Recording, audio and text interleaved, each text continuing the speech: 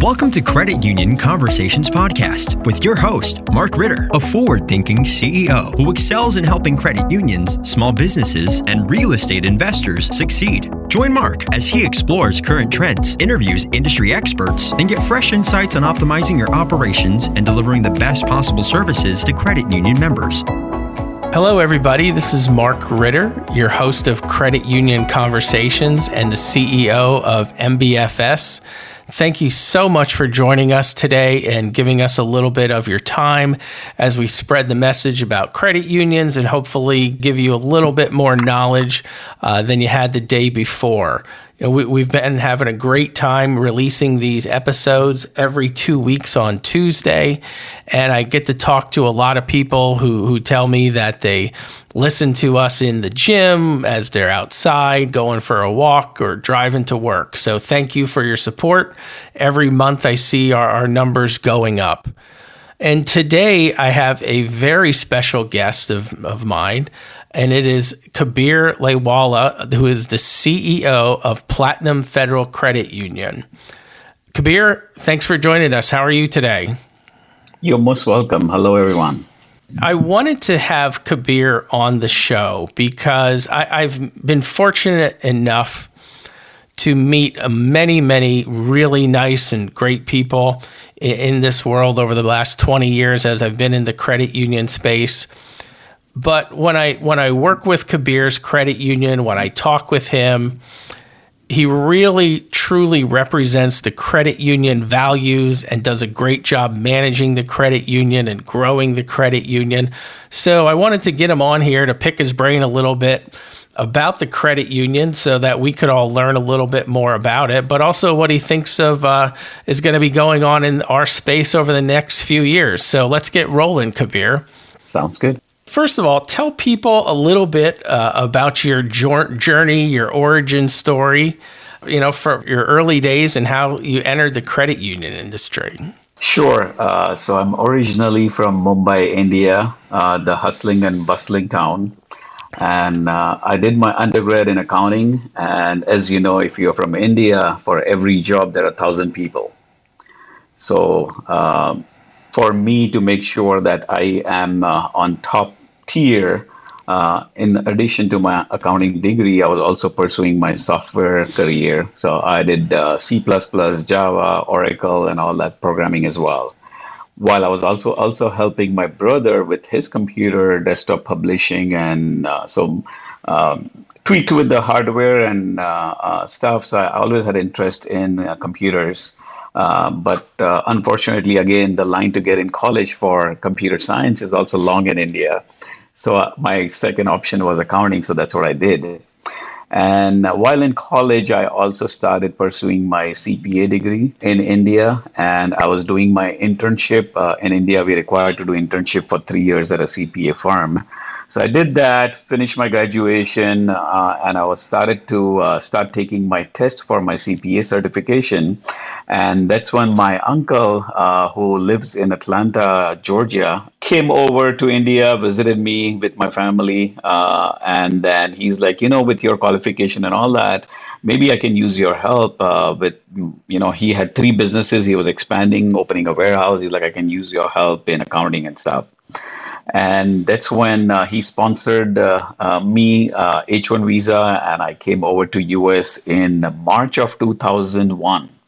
That's what started my journey in US. That's how I landed in the United States of America. So I didn't realize, you said it was the job market is incredibly tough where you grew up. Was that more the impetus to leave, or you would have liked to stay if the job market was a little better, or you wanted to come to America, or a little bit of both? A little bit of both. I did create a lot of relationship while I was working for the CPA firm and excelled there as well.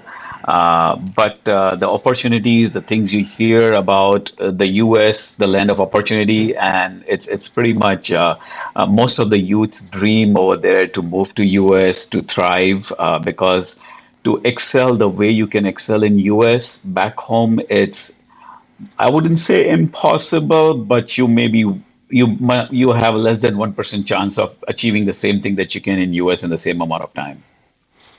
Are the summers as hot in Mumbai as they are in Atlanta?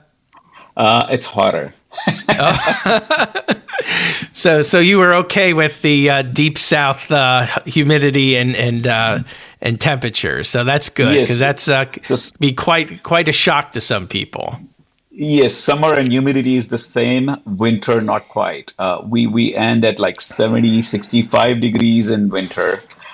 So yeah, when 30 degrees is not seen or heard in Mumbai. So yeah, I had to adjust to the cold temperature, not to the summers. So you came to the United States and you're working with your uncle, and then how did that shift over to the credit union? Because I know Platinum isn't a old credit. It's not a 75-year-old credit union. It's a relatively new credit union. So tell me a little bit about Platinum and the origins of the credit union. Sure. So I came in March 2001, and I worked for my uncle for about a month or less than a month. And I was not liking what I was doing. So I told my uncle, I love you, but I think I don't belong here. I want to look for something professional job. And that's when he knew somebody on the board at the credit union. And Okay. Platinum started in January 2000. It opened its doors to its members in January 2000. So it's only 22 years old credit union right now. And it was only a year old in April 2001 when my uncle introduced me to a board of directors of the credit union.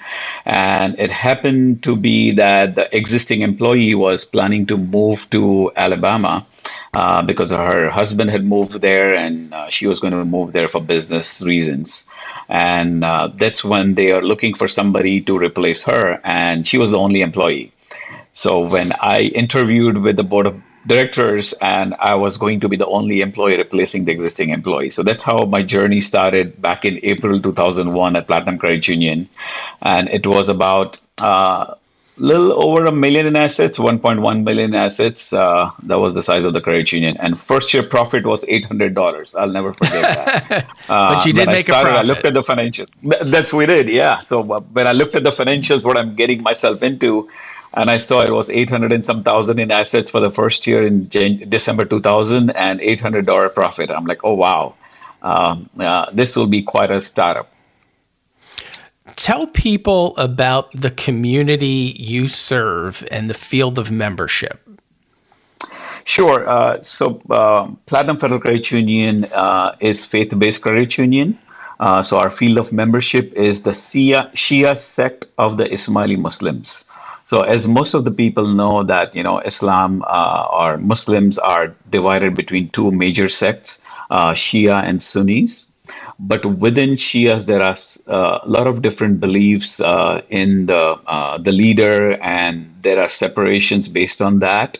The Sunnis believe in the Prophet and the Quran, and the Shias believed also in Ali, who was Prophet Muhammad's nephew, and then his progeny. And the Shia Ismailis believe our current Imam or our current spiritual leader, Karim Aga Khan, is the direct descendant of Prophet Muhammad through his son-in-law, Hazrat Ali. So that's the field of membership that we serve. And we have about 100,000 or a little less than 100,000 potential membership in the United States, in the entire country. Are there certain sections of the country where there's pockets of population bases, or is it relatively spread out? What are the major population centers where there's potential for membership? So the biggest one is Texas. Houston, Texas has the biggest population, followed by Georgia, then Dallas, Texas. So Texas has a huge concentration of field of membership. And we actually have one credit union called Nizari Progressive over there that serves the same field of membership. And we are located in Georgia, and then we basically cater to the southeast and the east side of the community. So New York, New Jersey, Virginia, Tennessee, Florida, Alabama, and we currently have branches in Alabama and Florida, in Orlando, and then one small service center. And then in Georgia, we have 3 full service branch buildings. So one of the things that I've noticed in the last 20 years is it seems like credit unions are doing everything they can to have a wide open field of membership. If they have a community, if they're community chartered, they want more counties. If it's a field of membership, they have an association that anybody can join. You have stayed true to your roots and the origins of the credit union. What's the benefits and maybe some of the challenges of having a tighter field of membership that's spread throughout in different areas? So the biggest benefit, or one of the biggest benefit that we have, staying true to our field of membership, is the person walking inside the door, because we meet them in the church several times a week, and we know who they are. We know who their spouse is if they're married. We know who their kids are. We know who their parents are. The biggest issue with most banks, and now as the credit union expands its field of membership with credit unions as well, they don't know the character of the person walking in that door. And that's most important for any financial products, whether it's deposit or lending, to have that trust factor. And that's the edge that we have. And that's how our delinquency is lowest among our peers. Our charge-offs are among the lowest nationally. So those are some of the advantages that we have. And plus, knowing what the business they are in, what are their financial needs, where is their void, where other financial institutions are satisfying needs, and where are some of the needs that there are no other financial institution that can meet that. And we try to fill that void and see the value and create value for them. Yeah, and that's what I really think is great about what you're doing. All credit unions are cooperatives. We have these values, but to me, you live them more than anybody else that I know. It is a cooperative for helping a group of people. And I remember the first time I was at Platinum, you were telling me about more of the how you help immigrants coming to the U.S. and moving with them. Tell us a little bit about that process of helping the immigrants get their services that they need and how the existing members maybe help them out. So when I started or I came to US, I went through that process. I had no idea what's a credit. So what's your credit score? I had no clue about that. Thankfully, some people in our community, my uncle, told me about how to build credit, and I went to the local bank, opened a savings account, put some money in there. You have to keep the money for a certain amount of time. Then you can convert that funds as a security for a secure credit card.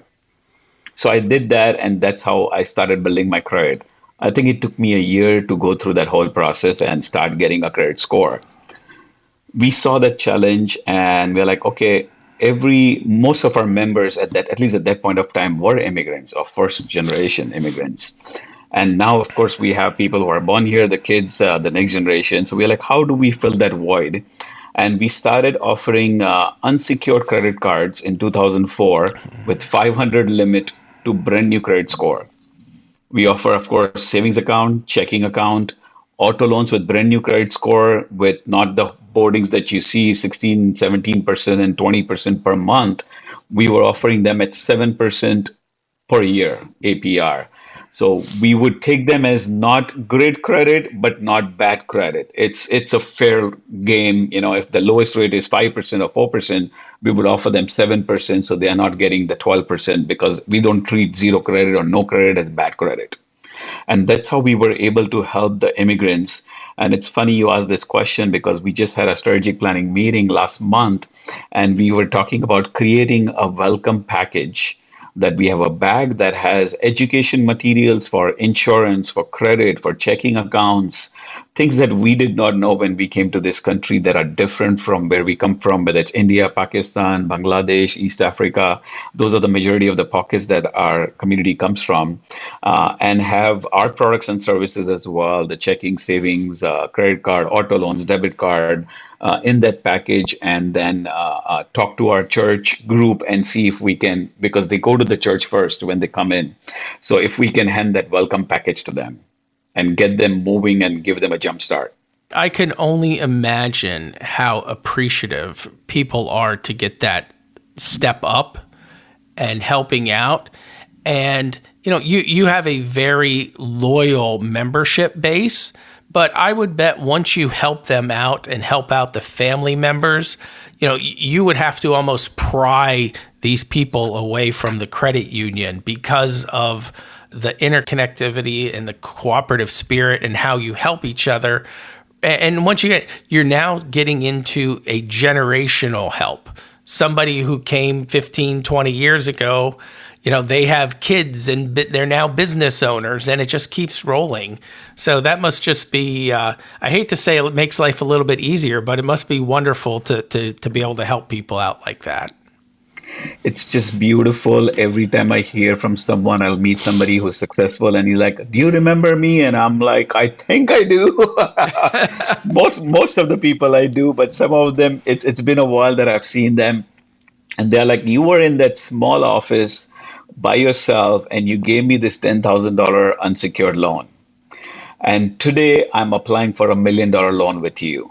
So that journey started. Nobody would give me $2,000 at that time because my credit was new. But we asked for guarantors when the credit is new to give unsecured loans. And that's when we give them $10,000 or $15,000, their startup capital.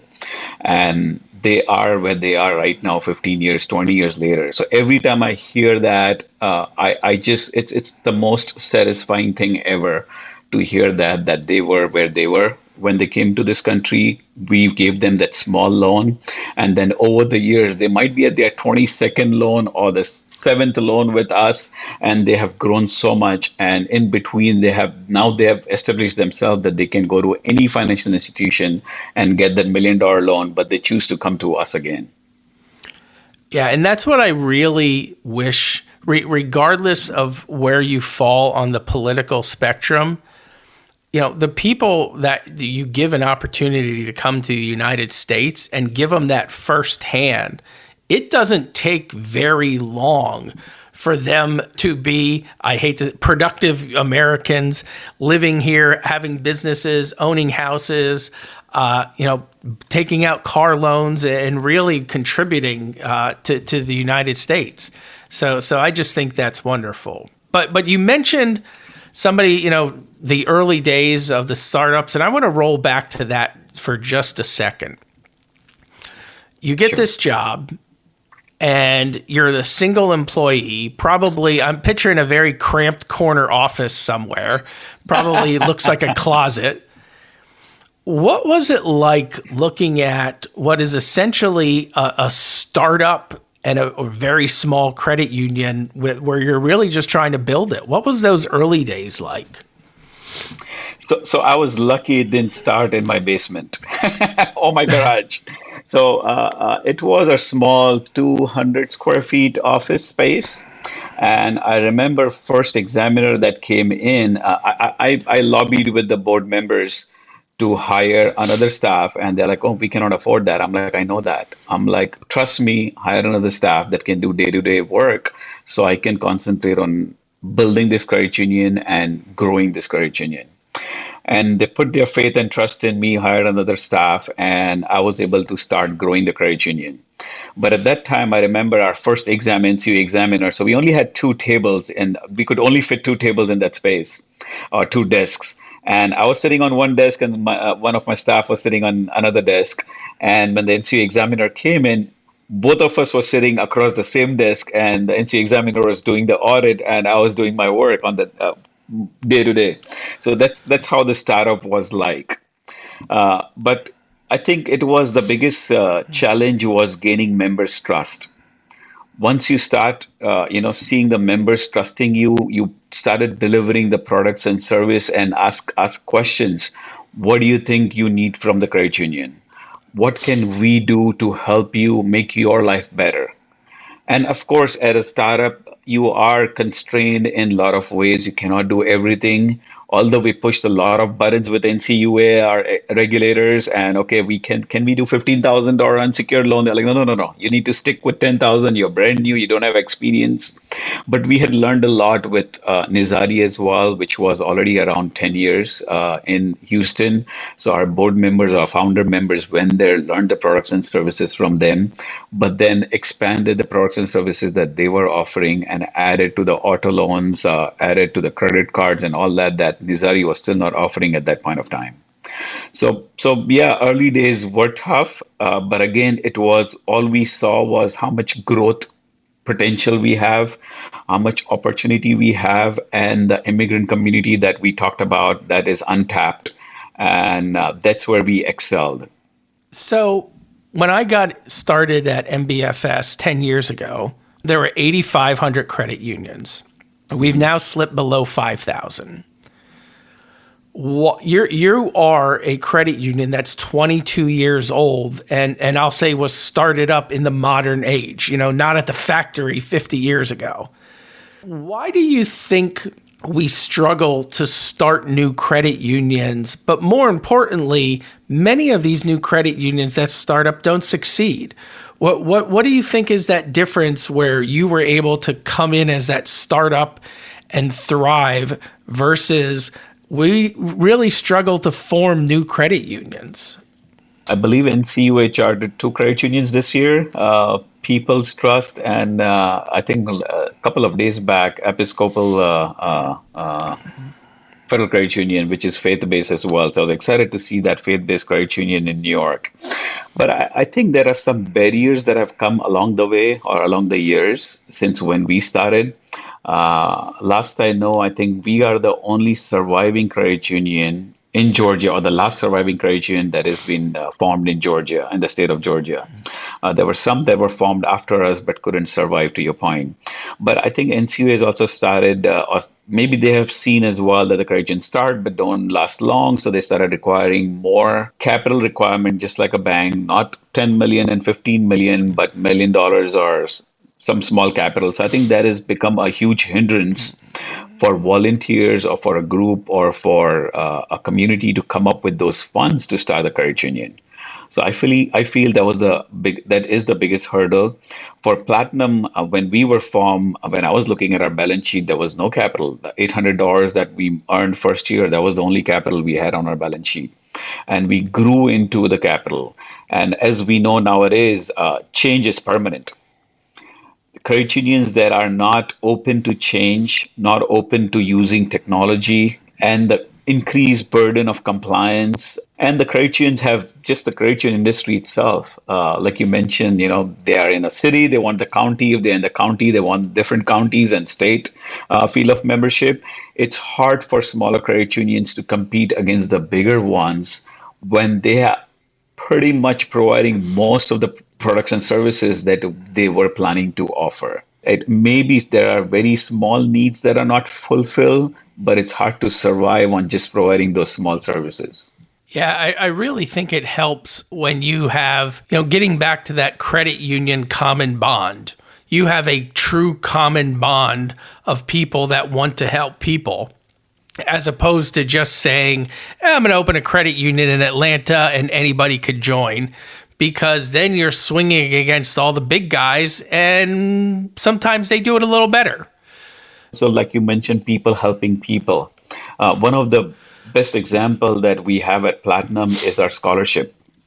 We started giving scholarship 12 years back. First year, we just did $5,000 from PFCU funds or Platinum's funds.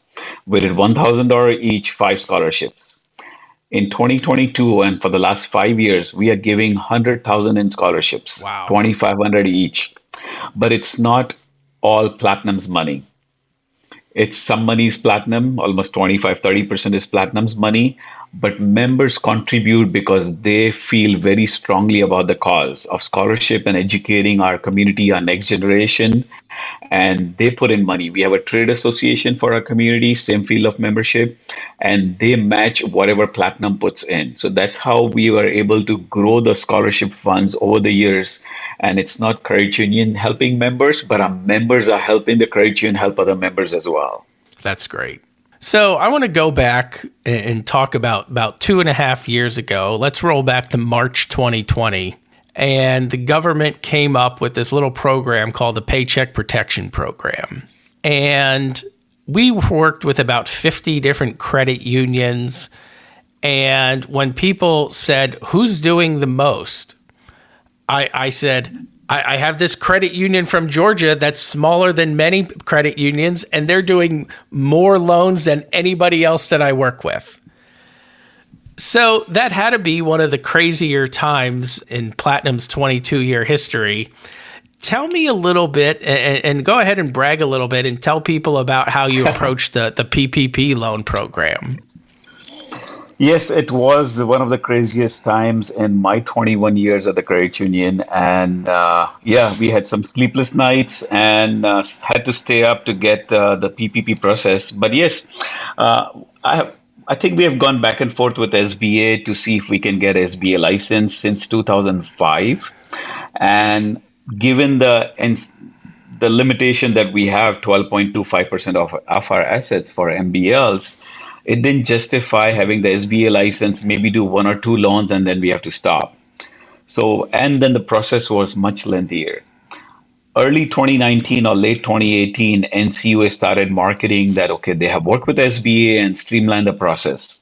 And mid 2019, we are like, okay, now we are bigger. We are about 100 million plus, and we should be able to do more SBA loans. And of course, the guaranteed portion doesn't count towards our MBL limit, so it'd be a better idea for us to start providing SBA loans.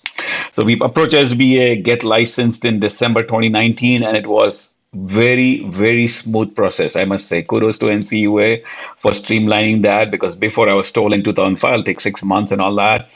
It was like a 2-week process, and it was pretty smooth. So we got our license in 2019, and then we were started to get set up, get our access to online platform, CAPS platform. And February, we have everything done. And like you said, in March, we had still not announced to the membership that we are SBA licensed. And in March, the pandemic happens, the government comes out with the PPP loans, Paycheck Protection Program, and we just sent out one email to our membership that Platinum is licensed as an SBA provider, and we will be providing PPP loans to our membership. And we just saw a flood of, because we already had a lot of almost 1,500 plus business accounts, and we saw a flood of applications coming in. Not only that, but we organized a webinar for our members to educate them. What is PPP program? What other programs are available? We talked about EIDL program. We talked about employment retention credits. So we talked about all the programs that are available to the businesses. And we wanted to make sure that all the applications that we received, we can process them for SBA. And we did almost 13 million in the first PPP round. And in round 2, we did almost $9 million. And of course, thanks to MBFS for streamlining the process for us. We were new to this area, and you all held our hand, you all educated us, and we educated our members. And together we were able to do all this process and go through this hurdle, especially initially where we were up at 2 a.m., 3 a.m., because we realized during the day we cannot log in. Everybody's logged in. And I'm like, I don't want to put others down, but I'm like, most of the bank's employees, they're not going to stay up late for their customers. We will stay up for our members. Yeah, you did a tremendous amount of loans relative to your size, and you did a tremendous amount of loans relative to large credit unions. It was really, and it was great to see that dedication and that spirit follow through. Because that was at the time, you had small businesses, they needed that money. That was a lifeline. So, yeah, that was really an incredible time, and it showed a really strong commitment. Yeah, you're right, because although our loans, we did 13 million and 9 million, our average size of the loan in the first round was 20,000, and in round 2 was 22,000. Our smallest loan was 500. We have done $1,000, $1,200, $1,500 loans. And a lot of these small loans came from banks. They didn't have their checking account with us. They were banking with banks. But they came to us and we got it processed as fast as we could. And we also lobbied for our smaller, the Uber drivers, the Lyft drivers, the small mom and pop business, where they were considering Schedule C net income. And we went to lobby to the senators and congressmen that, it's not fair for them because their livelihood, everything comes from the business. And if we take net income, there'll be very small portion of the percentage of that. And thankfully, in round two, they understood that and changed it to the gross amount. And we were successful in doing that. And I just wanted to add that in addition to the PPP loans, we saw the struggles that our members were going through and they may go through in future because we don't know how long this is going to last. So we started offering up to $5,000 loans to members to pay their rent, to buy food, because if they have lost their jobs, they had a job, this is something to fill in up to $25,000 and up to $25,000 line of credit for businesses, so that if their business has been closed, to pay the light bill, to pay the rent, or whatever their needs are. So we floated those loans out as well at 2.99 and 3.99 interest rates. And we were thankful that we were in a position to help our members. That's great. So let's put your crystal ball in for a minute. As we record this, it's November 2022. And November 2021, the interest rate environment, the liquidity environment, and the loan market was the exact opposite of what it is today. And we've seen a lot of credit unions have to adjust hard. How are Team Platinum thinking about maybe 2023, the next few months, the next year or so, with regards to the interest rate environment, the liquidity of the credit union? What are you thinking? What's on your mind as far as the future at Platinum? So yes, the liquidity has tightened, including at Platinum, and we normally have a cycle that we go through, and normally from March to April we have our biggest growth in deposits, and then we have smaller growths at other point of time during the year, and then we slowly and gradually loan it out during the year. So for 2023, as I mentioned earlier, that we just finished our strategic planning meeting, and we want to stay true to our purpose, to our goal, which is to elevate and uplift our members and our employees. And to that notion, earlier this year, we launched a 555 loan, which is 5% for 5 years, $5,000.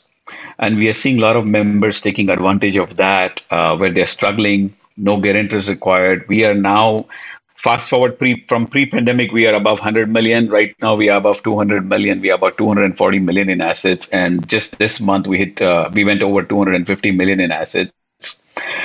So we are looking at streamlining our products and services. We are changing our entire core system to stay up and about with the technological advancements at Zelle and FedNow and RTP and whatever it's coming in the technological environment. We have been with our current core for the last 17 years, and they have been great to us. But we feel now, in order to stay relevant, we have to change and we have to adopt to a new core that will allow us to get to the next $1 billion or more from the current 250 million that we are at. So that's our biggest goal for next year, 2023, and going forward, to ensure that we have that technological need, we have that mobile first mindset for delivery to our membership. As far as interest rate is concerned that you talked about, we are seeing, as we knew that the interest rates are going to go up for the rest of this year. For the last 2 years, we have been, and we did the same thing in 2008. We set ourselves in a change for increasing rate environment. And that's what we did in the last 2 years, made sure our balance sheet is adjusted to take advantage of the increase in rate environment. and our loans are maturing faster, or majority of our loans are maturing faster. And I believe most of the credit unions have that, especially in the auto loans where the maturity or turnover is within 18 to 24 months. So we can adjust our balance sheet pretty fast for growing rate environment. So we want to take advantage of that, and we feel the way markets are behaving to the fast-paced increase in interest rates. We feel that past June 2023, maybe September 2023, Fed will have to start coming down on rates slowly and gradually and come to their base norm of Fed funds rate of 2%, 2 and 2.25%. So they'll start going down slowly. So we'll have to make sure that we take advantage of the next 9 months, but also not lose sight that that's downward rate environment is coming soon as well. So we need to make sure our balance sheet is ready to take advantage of that as well. Great. Okay. Well, Kabir, thank you for your time today. And I've really enjoyed our relationship over the last few years. And I believe I wanted to have you on today so you could tell your story, because I think it is one that should be told and one that should be applauded. And other credit unions should look at you as a model for how, with the spirit that you help your members. So appreciate it. Thank you for coming. Any parting thoughts? Thank you so much for allowing me to share my journey and Platinum's journey on this podcast. I hope I'm able to, the story helps others, and especially to the smaller credit unions out there. I think the way you mentioned that, more members and more counties, I don't know if that's the solution for credit union industry, but I believe being in the lobby, talking to the frontline staff, understanding the needs of the existing membership, looking at your existing data of membership, what they're using, what they're not using, what are the gaps on where they're struggling, what communities they're living in, and how we can bridge those gaps and help them will make those members for life, like we have at Platinum, and they'll keep coming back. And even though they can go to 100 institutions, they'll come back to Platinum, or they'll come back to their credit union. That's a great lesson.